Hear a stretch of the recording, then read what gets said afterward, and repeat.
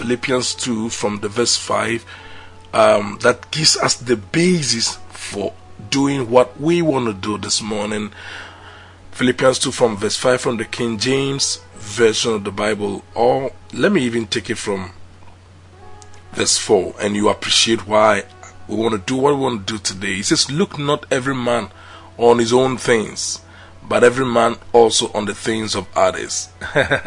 This verse of scripture in the King James version of the Bible reminds me of a story. I don't only believe it's a true story, but in the 90s, I remember specifically it was 1995, a man of God came to a fellowship where we were all in at 37 and told a story that there was this examination in the University of Ghana, and here was this Christian brother who was, as it were, copying. He stretched off his neck, looking onto the decks of somebody who was by him and was sort of copying. So the invigilator walked to him and said, "Why are you copying? It's wrong. I can sack you out of this examination hall."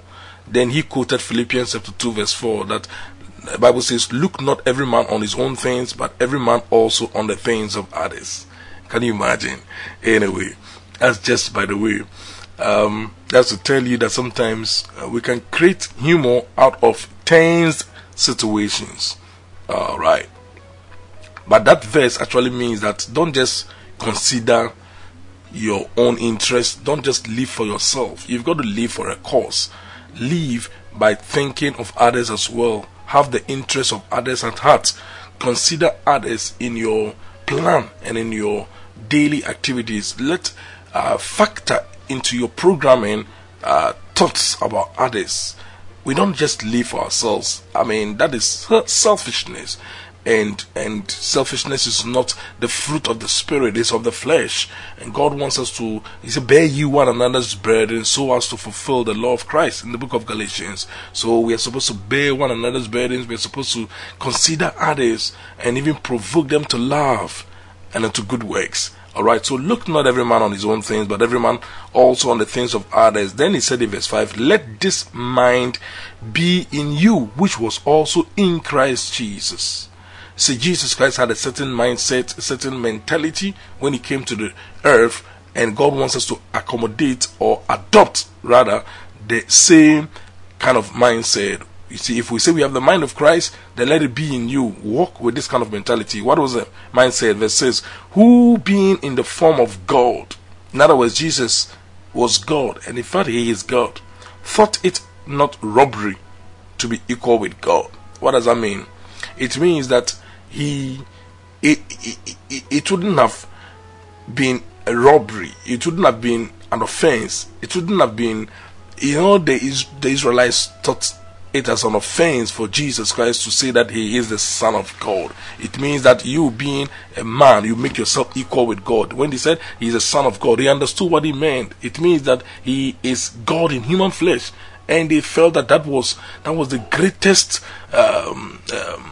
blasphemy ever to be communicated. But Jesus Christ was right, that He is the Son of God and He is God.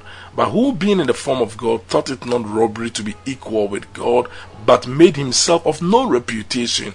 So though Jesus Christ was God and He is God, He made Himself of no reputation and took upon Him the form of a servant. Oh my God, think about it. And was made in the likeness of men.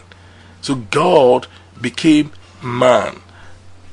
The Word became flesh and dwelt among us, and we beheld His glory, the glory as of the only begotten of the Father, full of grace and truth. He was made in the likeness of men. That was the greatest humility you can ever appreciate or can ever behold. And verse 8 of Philippians 2 says, "And being found in fashion as a man, He humbled Himself."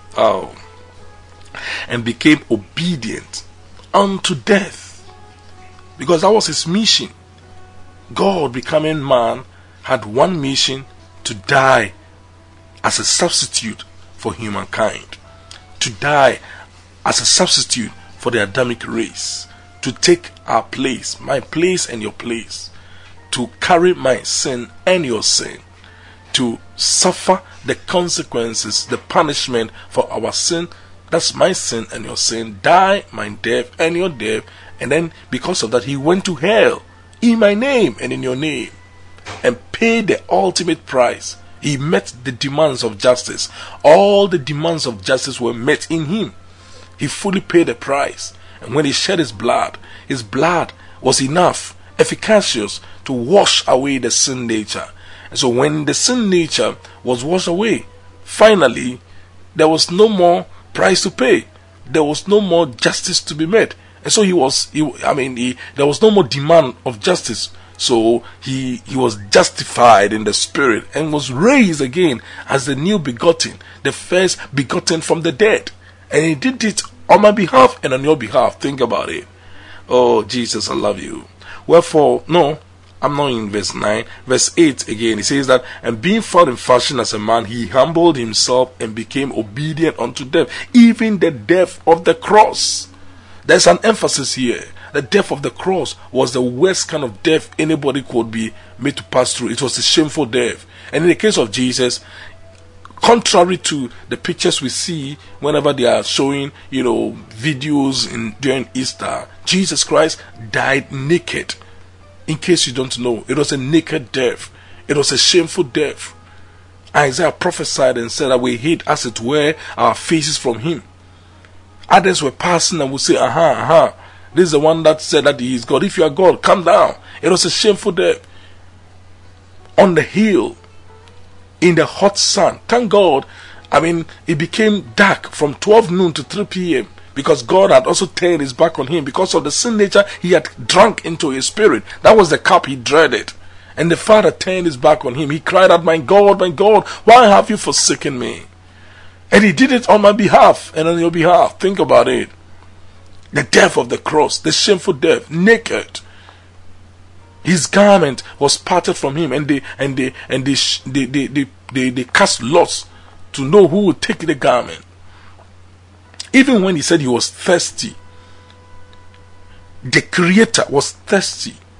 The one that created the sense of thirst. When he was thirsty, human beings, instead of giving him water, they gave him vinegar.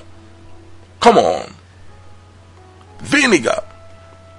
And he couldn't take it. It was bitter. And he was thirsty. We did it to him.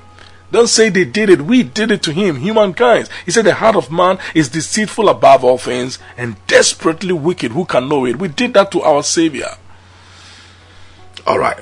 So the death of the cross. Verse 9 says, wherefore God also has highly exalted him and given him a name which is above every name. Oh, I love the name of Jesus. Wherefore God also has highly exalted him and given him a name which is above every name, that at the name of Jesus every knee should bow, of things in heaven and things in earth and things under the earth, and that every tongue should confess that Jesus Christ is Lord, to the glory of God the Father. Are you there? The name has been given to us, the name Jesus Christ, that at the name of Jesus every knee should. Should means there must be an insistence.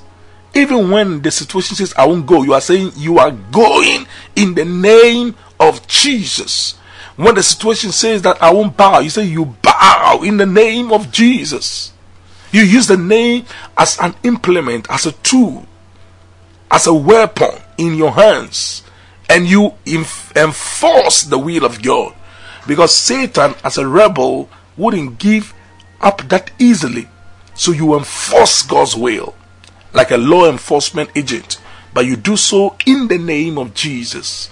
That at the name of Jesus every knee should bow, of things in heaven, of things in the earth, and of things under the earth, and that every tongue, whether it's in the heaven or in the earth or under the earth, all names are subject to one single name, the name Jesus. God has highly exalted him and given him the name. The New King James calls it the name. There is a name that is above every name. There is a name that is above that lack of peace, that lack of promotion. There is a name that is above that disease. There is a name that is above COVID-19. There is a name that is above any name you can talk about. Is it cancer? Is it diabetes? Is it a wound that, or a sore that is not healing? There is a name that is above every name. At the name of Jesus, every knee shall bow. There is a name that is above demonic harassment, demonic reinforcement, demonic attack, whatever name that you can call it. The name Jesus has been given to you and me, that at the name of Jesus every knee should bow, of things in heaven, of things in the earth, and of things under the earth. I think some version says of beings. In other words, whatever the situation is, whether it's a being or it's a thing, is subject to the name of Jesus. There is a name. God has exalted His word above His name, and He cannot lie. It is impossible for God to lie. If He says that the name has been given, use it. And this morning, can we use the name of Jesus?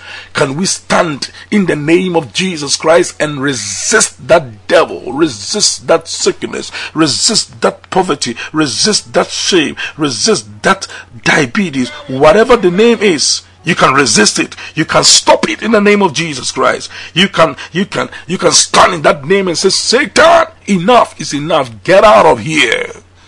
Get out of this home. Get out in the name of Jesus Christ. Will we do that? Will you do that?